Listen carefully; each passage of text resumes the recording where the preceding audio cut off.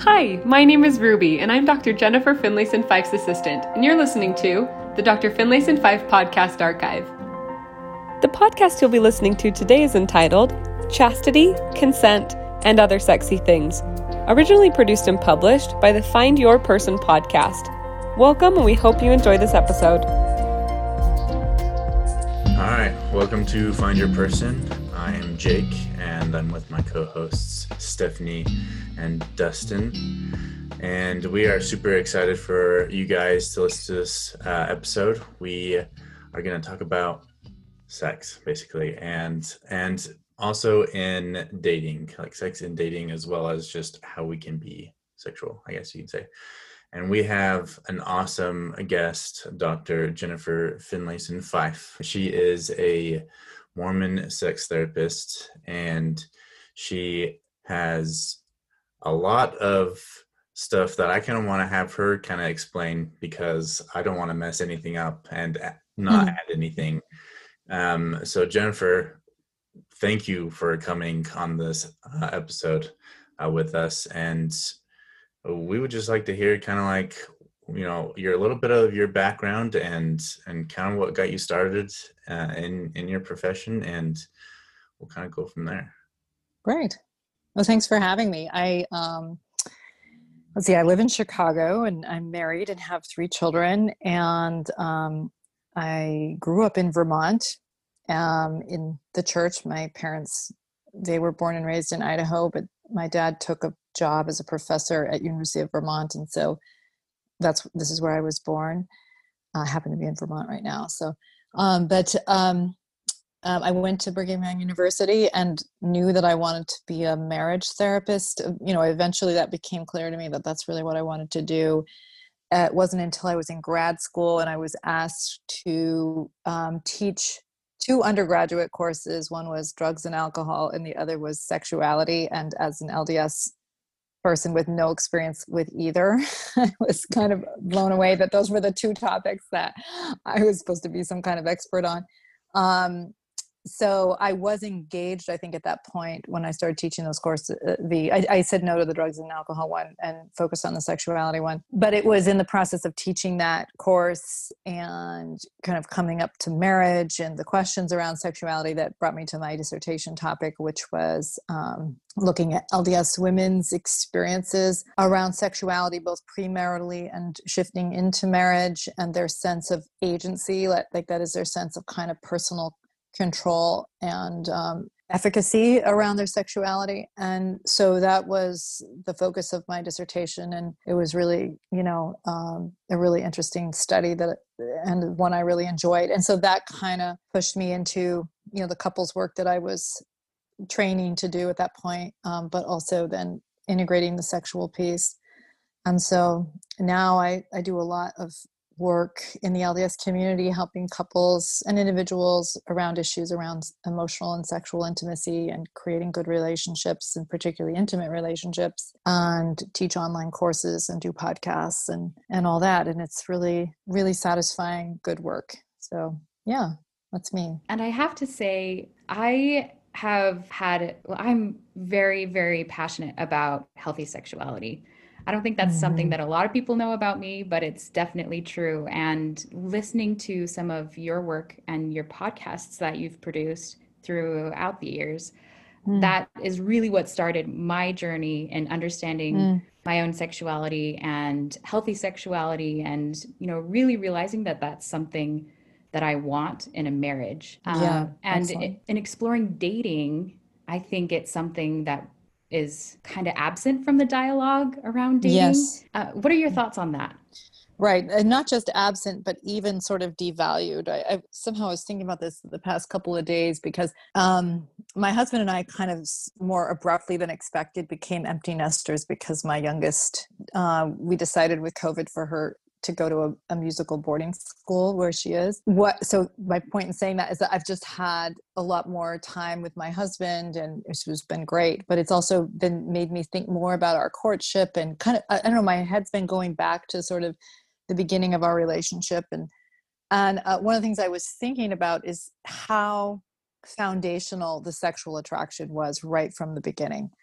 And that there were even times when I felt like that made the relationship less, like somehow I should want the guy that I was less attracted to, but that I could have maybe more in-depth conversations with, that somehow that was the real version of intimacy and this sexual piece was somehow cheaper. Right. And I'm so grateful that I did not buy into that because I think, romantic relationships and marriages, we have the assumption, even though we sometimes hate to acknowledge it, that they are basically sexual relationships, and that's how they're different from other love relationships. Mm-hmm. So if we discredit it or devalue it, it actually interferes with our ability to really choose someone that we're attracted to, drawn to, and want a meaningful sexual relationship with. And, I've seen couples where they did sort of, choose the person they were less attracted to, and then they really struggle, not just the person who feels less attracted, but even more difficult for the person who feels not wanted.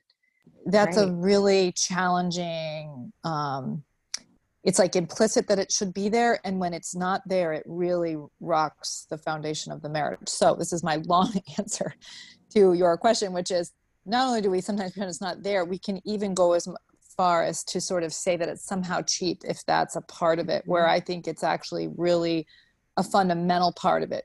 Obviously, if that's all you have, that would be a problem, if it's only sexual attraction. Mm-hmm. But I don't think we should dismiss it as an important part of a lifelong romantic relationship. So well said. That is so interesting because that's literally been my thing this week. Like I was telling these guys before that I'm so excited for this talk and this episode because this week has been centered around that for me, and like finding the balance between like, oh, I should be into her, and like I should. I mean, as a guy, I'm not gonna date a girl I'm not attracted to. That's just my kind of. But I also want to like make sure I'm attracted to her, but we have some sort of connection otherwise. And so you just saying that like it makes me feel better, it just makes me feel better. Like, okay, like the first thing for me at least is the attraction. Like you see that because that's just, you can't know the person before, but you can see that you're like, oh, I'm attracted to this person. And so like the fact that is not just okay, but like super, super necessary. And like you're saying now, even after you've been married, it's still a really important thing. That's absolutely comforting for sure. Yeah, absolutely. And there's lots of different people there's no one attractive person. There's lots of people that are attractive to different people and for different reasons. And so it just means that we don't devalue it, but not that there's any singular version of what attractive is. No, I like that. I had a question too. Are like women and men, like, are we equally attracted to each other, like sexually, or is it Yes. or are we not? No, I think so. I guess like, are we equal sexually, if that makes sense? Well, absolutely. And if there's any imbalance, it's that women are more sexual than men. But I'll explain this why. is good to know. But I'll say what I mean by that. I think men are more visually, and I think this is more hardwired, and there's some social and cultural aspects of this too.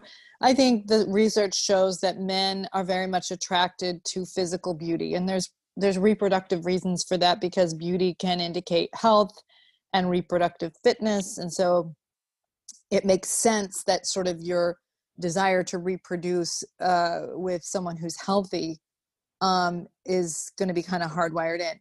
For women, because there is an inherent dependency when you get pregnant and you are in a reproductive phase, you want to know that the person that you're sexual with has something to offer. You don't want another child. Okay, so you want someone who is strong, able to provide some sustenance during that dependency period.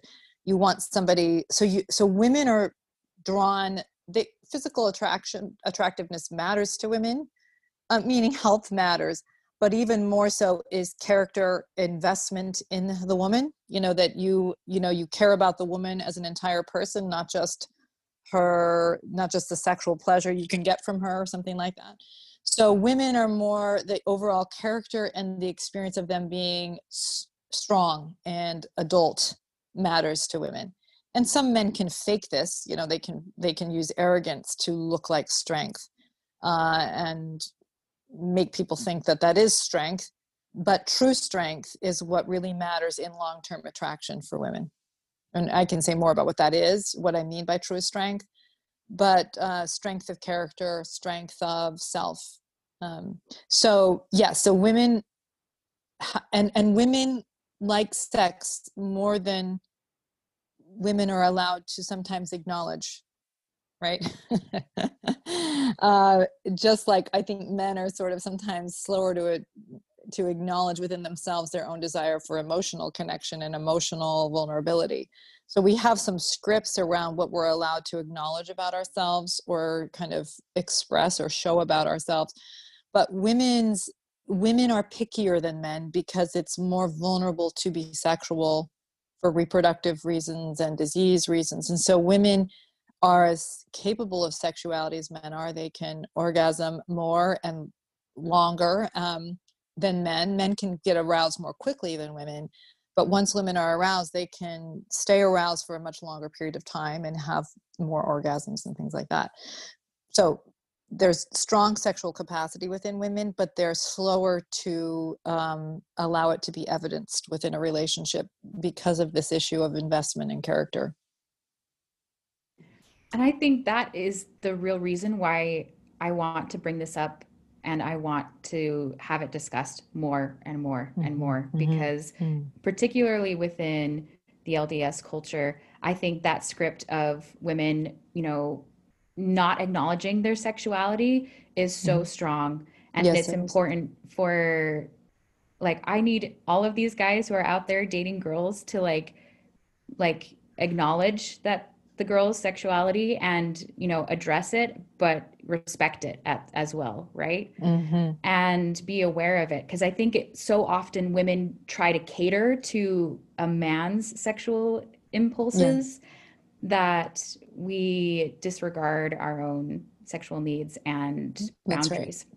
That's right. And it's a real setup for misery in marriage. So if I were to say the archetypal couple that I work with is a woman and man who have set up their intimate relationship to be managing a man's sexual needs. And men and women are kind of fed that script. So it's no shocker that they play it out. And, you know, the problem is that it falls apart very quickly because nobody wants to service somebody for life. And even if a man is having a wife who has sex with him twice a week to make sure he doesn't look at porn or isn't unhappy with her, isn't feeling that I'm desired, that there's any passion there. She's just accommodating me. And that feels bad. And so when you set it up that men have needs that women have to accommodate, you how to say it, the meaning frame precludes passion because it's not an act of intimacy, it's an act of need fulfillment. Right. Yeah, I like that. Yeah, it's really interesting. Definitely. So kind of along that then, for us who are dating, obviously it's not appropriate for us to have sexual relations and whatnot, but how can we explore that or understand that, figure that out with the people we're dating, so that when it comes to the marriage, we're kind of have a leg up, we're not going in blind. Well, what I would say is the sexuality is a part of any dating relationship in which there's attraction. So I think it's better to think about it in terms of a continuum of how intimate the relationship is sexually than whether or not it's sexual. Right. Does that make sense? So there's sexual energy in any viable dating relationship, whether or not you're expressing the fullest version of that sexuality. And so there's a lot to be kind of felt and understood at a lower level of sexual expression, how much attraction there is, how receptive the woman is to you and your touch, and vice versa, right? There's a lot that's being communicated even at very low levels of sort of explicit sexual engagement. And so tracking those as meaningful and important, for example, the very first time I ever hugged my husband when we were dating, he said to me months later, I didn't even know that it had made an impression on him, but he said, I'd never been hugged like that before. There was just like this way in which you seemed fully open to me. And it was striking.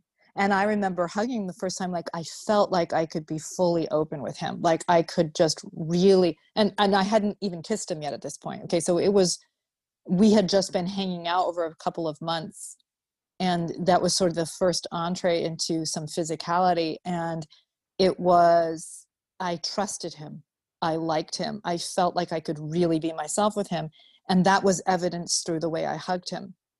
Well, that would pretty well characterize the more fullest form of sexuality. It's like an openness, a freedom, a sense you can really be yourself.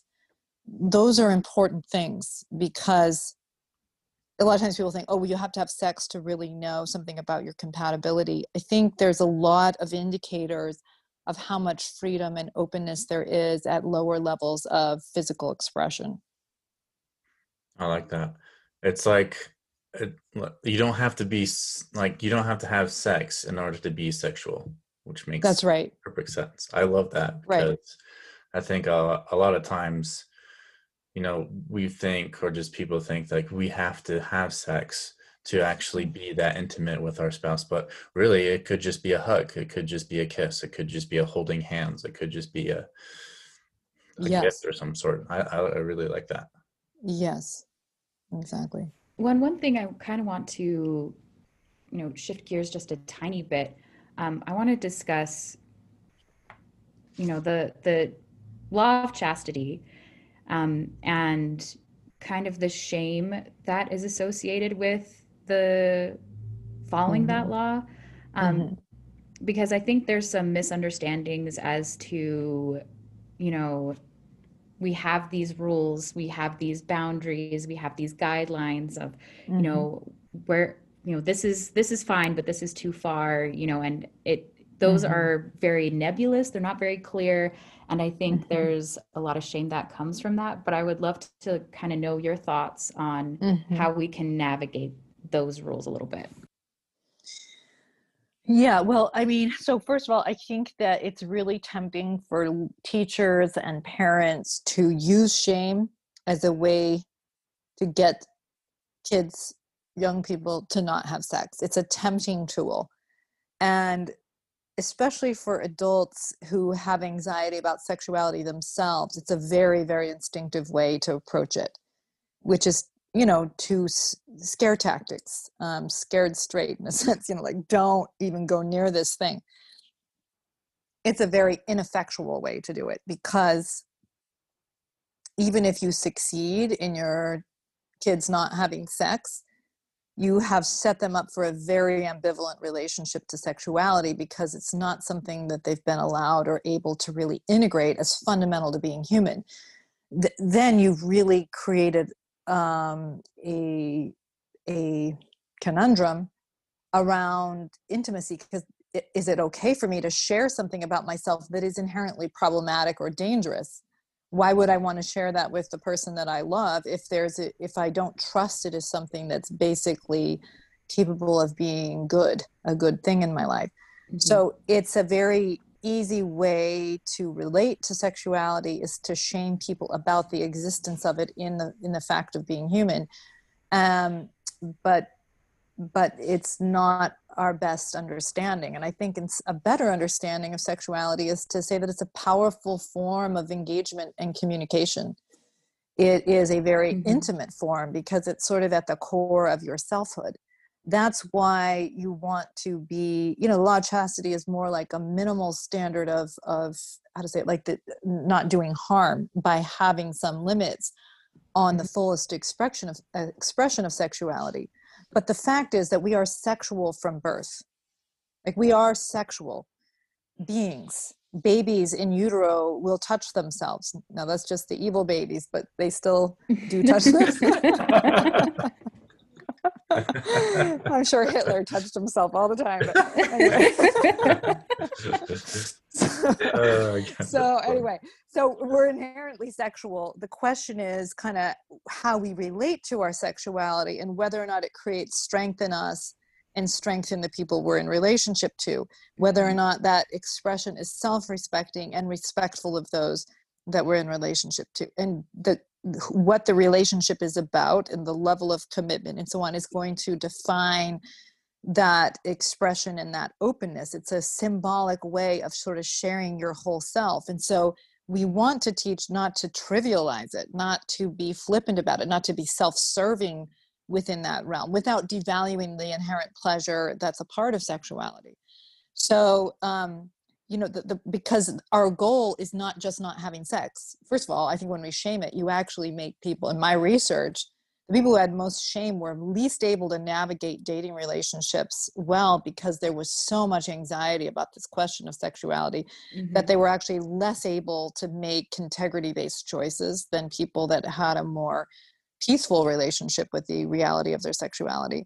So even if our goal is to not have sex before marriage, it's not a great tool to shame people. It drives people to porn or into sexual kind of repression, which are both bad for marriage. But the reality is our goal is not just sexual abstinence. Our goal is sexual integration, the ability to accept our embodiment, accept the reality of our sexual nature, and to create goodness through it, to create a better partnership, a better relationship, to be able to love and be loved through our sexuality, which I think is one of the highest versions of love. And because it is so central to our core, to our sense of self. So I think that we're really afraid of sexuality, but I think our theology really lends itself to a deeper understanding of our sexual nature and how to create goodness and relational and moral strength through it, not in spite of it. Absolutely. You mentioned sexual integration, and you definitely spelled out a lot of, what that means, but can you break that down a little bit further? This is kind of my phrase, or sort of an idea that so I think what I mean by that is that, I think there's a kind of, when I think about how parents or teachers most help young people, is helping them to basically integrate the reality of their sexuality, the fact that they can feel pleasure and sensuality, and to be able to say, that's good. It's like Adam and Eve, that the body is good, and that this is a good part of being human. That's an important part of being able to integrate our capacity for pleasure, our sensual natures.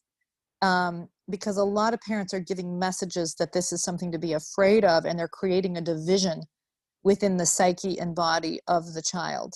And that's a division you pay a big price for, either through sort of split off sexual behaviors, through sort of pornography and doing things that you're not comfortable with about, in your choices, or repressing it altogether. So there's the integration of the sexuality itself, but then being in relationship to that sexuality from a place of your higher values, from your best self, from a place of self-respect and respect for others. So it's not just accepting sexuality as a given, but also relating to it in a way that creates self-respect and creates goodness in your relationships. And that's our goal. That's the goal that we are. It puts us in a position to be in an intimate sexual partnership. It puts us in a position to make choices around sexuality that are not destructive or self-destructive. And so our goal is being able to create good through our sexual nature. That's such a beautiful definition. And, I think there's a lot of people that feel maybe they feel a little distant from that reality, from that integration. So sure. What can we do as singles to, get integrated with our sexuality? Well, I think that, first of all, there's a lot of people that need to kind of look at what their family culture taught them. What was my mom's relationship to her sexuality? What was my dad's relationship to his? Meaning, people may be like, oh, I don't want to think about that. But what were the messages within the way that the family related? mom changed the channel anytime there was any kind of sexuality on the television? Did, you know, was there aberrant sexual energy? That is to say, some people grow up in families where they feel that the sexuality feels out of control in the family somehow. And they may not even be able to fully understand why, but maybe there's a lot of sexually compulsive behavior going on with a parent, or that there's something that's not settled. Because a lot of times kids are picking up on these meanings, but it's all nonverbal. It's not being sort of made explicit. And so therefore it's even more powerful because it's just kind of the water that you're swimming in. And so it really impacts, do I think of sexuality as something that's good, something to be celebrated, something that I look forward to, or is it something that's terrifying, that I think is Satan's path to bringing me to hell? Is it something that will make me unsafe? You know, one of the messages that I think I felt growing up was that sexuality belonged to men, and men could take advantage of you if you weren't careful.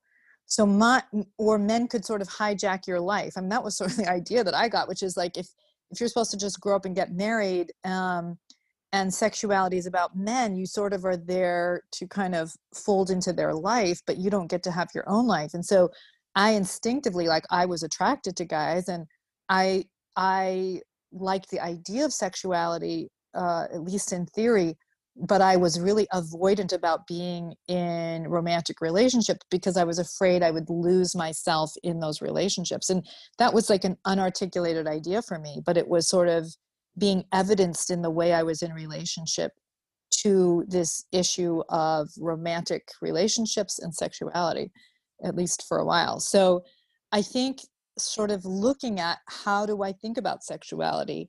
How do I think about what it means to have a sexual relationship? Am I thinking about a sexual relationship as really being an intimate partnership? Am I thinking about marriage as an intimate partnership, like of equals? Or am I thinking of it as somebody who will, you know, he'll take care of my life while I service him sexually? I mean, that's how a lot of people implicitly think about it. And so they kind of set that up without even making it explicit in their own mind. So I think you want to think about, what are some of the meanings, and, you know, a lot of the courses that I do help people kind of have these self-reflection questions that allow them to kind of expose the operating meanings to themselves. Because when you can see it, then you can think through it. It's like, okay, like, this is what happened for me in my sort of early 20s, was I have this idea that I'm just supposed to fold into someone else's life. And of course I don't want that. Like, that isn't weird that I don't want that, you know? And so that's why I'm being so avoidant. And so it allowed me to be more able to kind of think through it and think, what's the kind of relationship that I want to have, that I want to create? What kind of man do I want to be with? What kind of person do I want to be with? Who do I want to be in that marriage? And so that once I could sort of see it and then be in the driver's seat, in a sense, of my own choices, you know, then I didn't feel so vulnerable. I felt more like I was a creator in my own life path and in the relationship that I would be in for my life.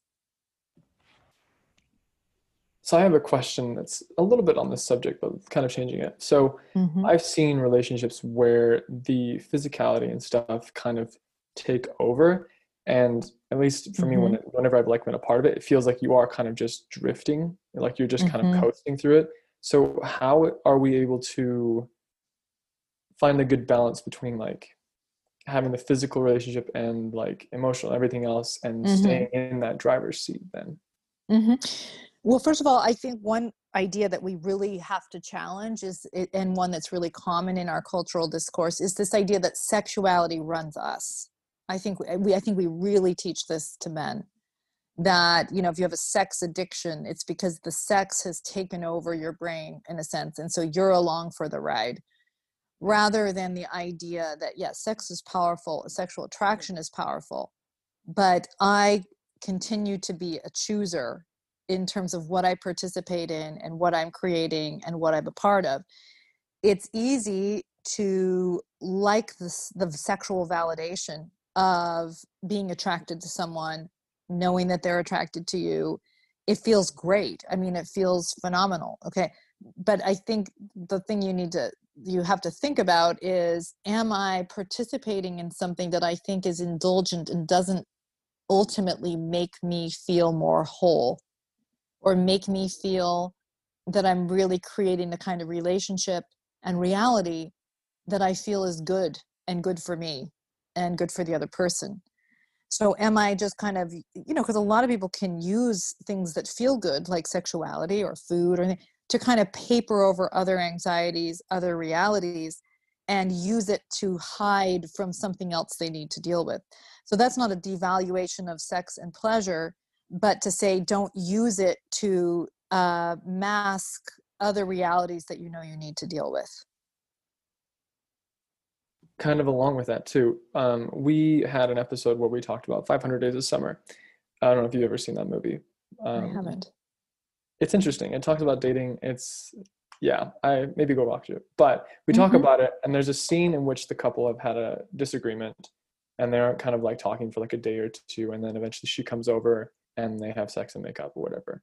And I remember this was an argument that we had, because in my mind, I was like, no, you shouldn't be solving this with physical stuff. You should be talking about it, talking it through.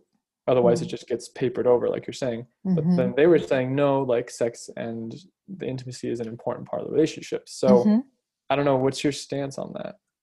Yes, to both of your positions. Meaning I agree with both sides of that. I do think we often have this idea that emotional intimacy is superior to physical intimacy, and I think they are both important.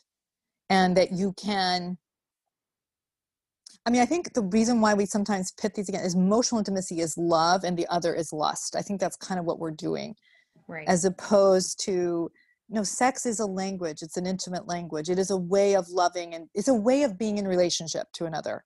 And it can be about self-service and use, or it can be about love and caring and self-expression, right, to another person. So it isn't one thing, sexuality. There's a lot of people who are very self-serving with their sexuality, even in marriage, whether that's through, I'm not going to have it with you. Okay, I'm not going to be sexual. That's a selfish version. Or you need to do what I want because, I have needs. And so you can be very self-serving around sexuality in or outside of marriage. You can also really love and care for and open your heart up and care for another person through your sexuality. So it can be a beautiful thing. So it depends on what you're doing with it. Now, if you are relating to the conflict in the marriage by using sex to just, make it go away, make it harder to deal with, well, clearly that's a problem if that's the goal.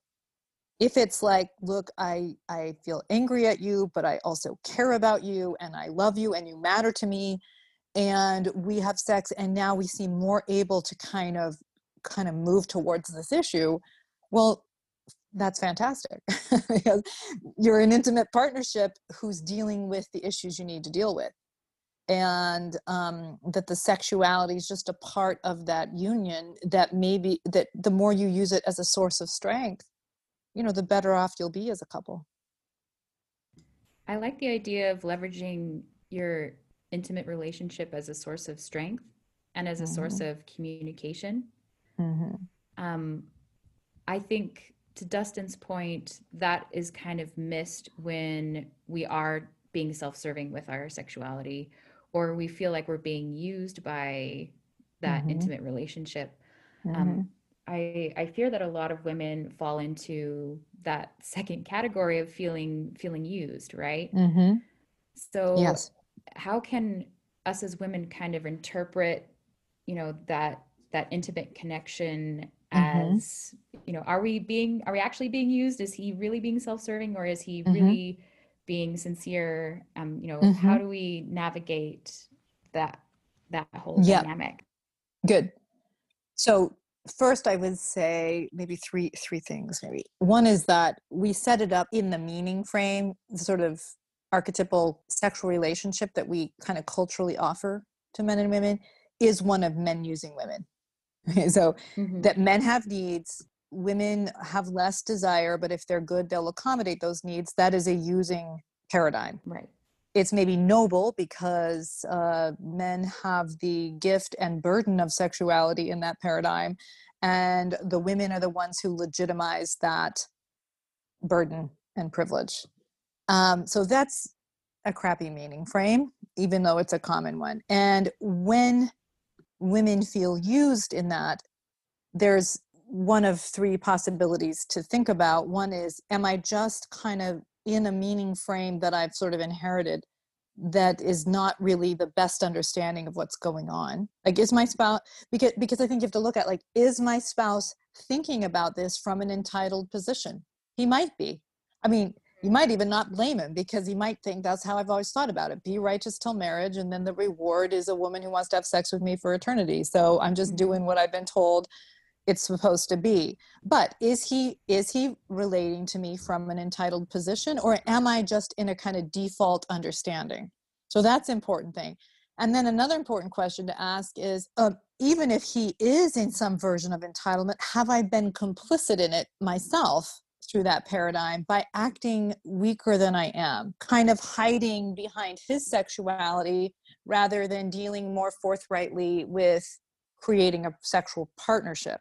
So one of the things I resist in the way we think is that sort of that men are the strong ones and women are inherently need men's protection. And the problem I have with that is that it can make it so that women can blame men for the issues of their own unhappiness, without women kind of stepping up and taking deeper responsibility for what the marriage is creating and their part in that. So if they're feeling used, I think, okay, you want to see, I think my spouse is doing that. What role, if any, do I have in this? Have I been also relating to sex like it's something that I'm supposed to do for him? And then using my resentment about that to basically not have to deal with my sexuality, not grow myself up sexually, basically act like a martyr in the relationship, because then I can extract other things. Okay, so I'm making women sound really bad. Men and women we're very good often at kind of finding ways to not develop ourselves through our resentments about who the other person is or isn't. And so, yes, we may be right in what we're tracking about our spouse, but a really important question is to deal with the beam in our own eye and how we are complicit in it, are participating in that limited meaning, because that's the part you have control over. And when you deal with your own role, it makes you much more able to deal with, because then it could sound like, hey, I think we're in this frame where I'm managing your sexuality and sex is mostly about you. And I think it sucks for both of us. There's a good chance that your spouse would agree with you. Like, I think you're right. I feel like you accommodate me, but you're not into me.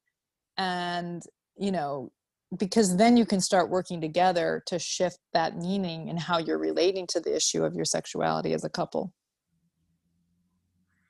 I think I want to reiterate what you're saying and kind of say what I've been hearing. And what I've been hearing is that by not acknowledging our own sexuality, we almost sabotage our ability to have a healthy sexual relationship.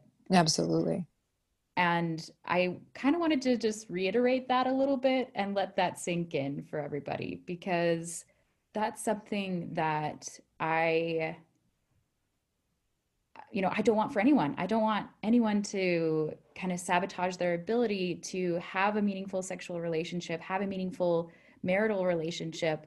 And I really think it requires us to take a look at the mirror a little bit, acknowledge our responsibility in some of these, dialogues and some of these paradigms that you mentioned, and then flip the script a little bit. So I guess that could lead to another question. Dr. Finlayson-Fife, how would you flip the script? How do we need to? Well, one of the ways, I mean, so one of the online courses I do is called The Art of Desire, and it's a course for LDS women around their relationship to themselves and their sexuality. And it's not for married women, it's for women. And the reason why I say it that way is because our sexuality is a gift from God to us. And when we treat it like it's something that belongs to a future spouse or something to be terrified of, that it's like this inbuilt mechanism for Satan to get us or something like that, we divide ourselves from our strength. We divide ourselves from our own embodiment, and it interferes with our strength of self. It interferes with our sense of ability to claim our own lives, our desires, our wisdom. It's all very, very related. And so while it can seem like, oh, it's just an accessory, or it's this sort of thing you do when you're married and you kind of tolerate, put up with your husband's, hedonistic, natural man nature. I mean, a lot of us are tempted by that because then we don't have to grow up as much. But the real struggle is that when you divide yourself from your embodiment, which is our parents in heaven's gift to us, we really divide ourselves from our strength and from our wisdom and from our comfort within our own bodies. And that is a huge loss for women. And it's a huge loss in your ability to be for a source of strength in your marriage and in your parenting. So it's really important for women to not be divided from their own sexuality. I love that.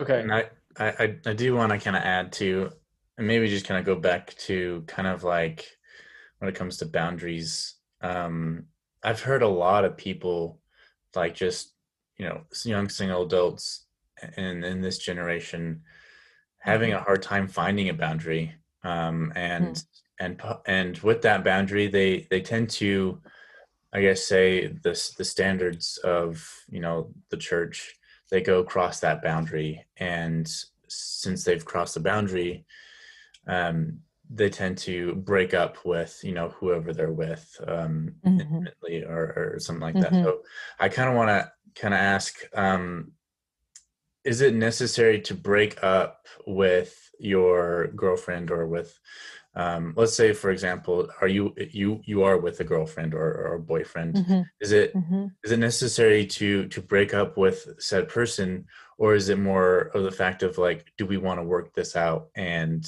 actually come to a conclusion of like finding our own sexuality and finding those boundaries again and recommitting to not do that? I just kind of want to get your thoughts on that. Sure. Well, one thing is I would really want to know, if I were the therapist or the coach to somebody who is in that question, is what was the boundary and why did it get trespassed? Was it about a basic disrespect of one person for the other's boundary? And is that a kind of emblematic of the relationship, that what you say matters to you, the other person disrespects? Because if that's a chronic part of a relationship, probably a signifier that that there may be something self-disrespecting about continuing to be with this person who doesn't respect a meaningful boundary. Is it that you both care about each other so much and you genuinely are so attracted that you are kind of having a harder time kind of holding on to a boundary that matters to you, but that you want to reassert that boundary and that you really do care about the other person? Then I would say absolutely, it's an act of self-correction that's really essential to any good marriage. If it's about, look, I think that this works against us to cross that boundary, I think we want, if we agree that we want to kind of maintain this boundary, then we owe it to ourselves to respect our own integrity, to respect our position as a couple, that we would undermine ourselves as a couple to betray something that matters to us. So it's a good litmus test of your couplehood, is if you can really kind of honor something that matters to you both as a couple and to respect it. Not because the church tells you to do it. I mean, you can do it that way, but I don't think that's like a disowning of what your values are. I would be thinking about what matters to me, what matters to us, and can we respect ourselves enough and each other to really honor that boundary? And if we need to course correct, that we can course correct. That's an important thing to be able to do as a couple. I like that. And I would say that even, navigating boundaries is something that doesn't go away after you get married. That's right. Right. And absolutely. including with your intimate relationships. Yes, 100%. A lot of people just shut down any physicality in their marriage, except for when it's Wednesday night, which is sex night or something like that, because they don't trust the ability to navigate boundaries. It's like, well, if I let him touch me, then it means we have to have sex. I'm like, wait, what? Like, why don't you feel able at any point to stand up for or navigate what you want? It's like, well, he starts to get aroused, and then if he's aroused, then it would be cruel. And I just think that's not actually taking responsibility for oneself in a marriage, and instead the idea that, well, at least in that example, that the woman has to manage my sexuality. Well, that's a boundary problem. And you pay dearly for boundary issues like that, because it shuts down any openness in the marriage if you feel like you're constantly having to manage somebody else. So taking deep responsibility for yourself and being self-respecting and respectful of the other is a very important capacity in any viable marriage, and in any marriage that stays passionate throughout the 50 plus years that you're together. And that's very much what I'm teaching all the time in my marriage courses, is around the essential reality of character development and self-respect and respect for other. That's foundational to any open-hearted sexual and emotional relationship. I think that's wonderful. Yeah, thank you. Okay, so I want to ask this last question. I'm not sure if we've already covered it, but maybe it'd be good to reiterate. And it's kind of a joint question, so let me just quick. So we had on our list of questions to ask you, what do you wish single people would know about sex before they got married, or married people or married couples and whatnot? And I was kind of thinking along the lines too, like, what is it you tell your children or those you work with in order for them to go into that? Well, okay, it's sort of a big question. I'm just trying to think about where to start. I mean, I think I think both what I have sort of offered to my children and what I think people should know is that sexuality is a foundational part of life and a foundational part of selfhood, and not just something you add on in marriage. And the other thing I would say is it's as important for women as it is for men, and that it's really important to claim your sexuality as a part of being a woman or a man, and that some peace with that sexual nature must come from you, not from your partner. So one of the traps that people get into is that they need their spouse's desire to validate their sexuality. So there's a lot of men that are maybe the higher desire partners in the marriage, but that the fact of their higher desire masks the fact that they are also really ambivalent about their sexuality. And so they want their wife's desire for them to legitimize this thing that they've been given mixed messages on. And when she has her own anxieties about sex, and or doesn't want to have to manage his sexual anxieties or feelings about himself through his sexuality, then they can't get that validation, and so then they're angry at the wife, as opposed to seeing that they're giving away a responsibility that belongs to themselves. So that's kind of my long way of saying, coming to peace with the gift that God gave you, and being able to see it as something that's valuable and important, and how you relate to this gift is something for you to feel good about. It is really something for you to work out with yourself, and that's critical to being able to create something open-hearted and shared. And again, just that I would not want people to devalue it as something that Satan uses to get you. There's a lot of cheap versions of sex out there, that's for sure. A lot of hedonistic and immature versions. But that this is something that's about being divine beings and embodied beings, and something that if you neglect, it will cost you dearly. Beautifully said. Yes, thank you. So I think it goes without saying, but stay sexy, everyone. I think it's I'd agree. 100%. I think it's real, and we should embrace our sexuality, and just as you said, Dr. Finlayson Fife, get integrated with it. Yes. Really, really appreciate you providing that insight. It's been so wonderful, so helpful. Thank you. I'm glad to be here. Yeah, thank you so much for coming on. We really appreciate it. Thank you so much. You're welcome. Thank you for listening. If you'd like to learn more about Dr. Finlayson Fife and the work that she does, check out the links in our show notes below to learn more about where you can find Dr. Finlayson Fife's website, her online courses, information about her upcoming events, information about her free Facebook group, and more. Thank you for being here.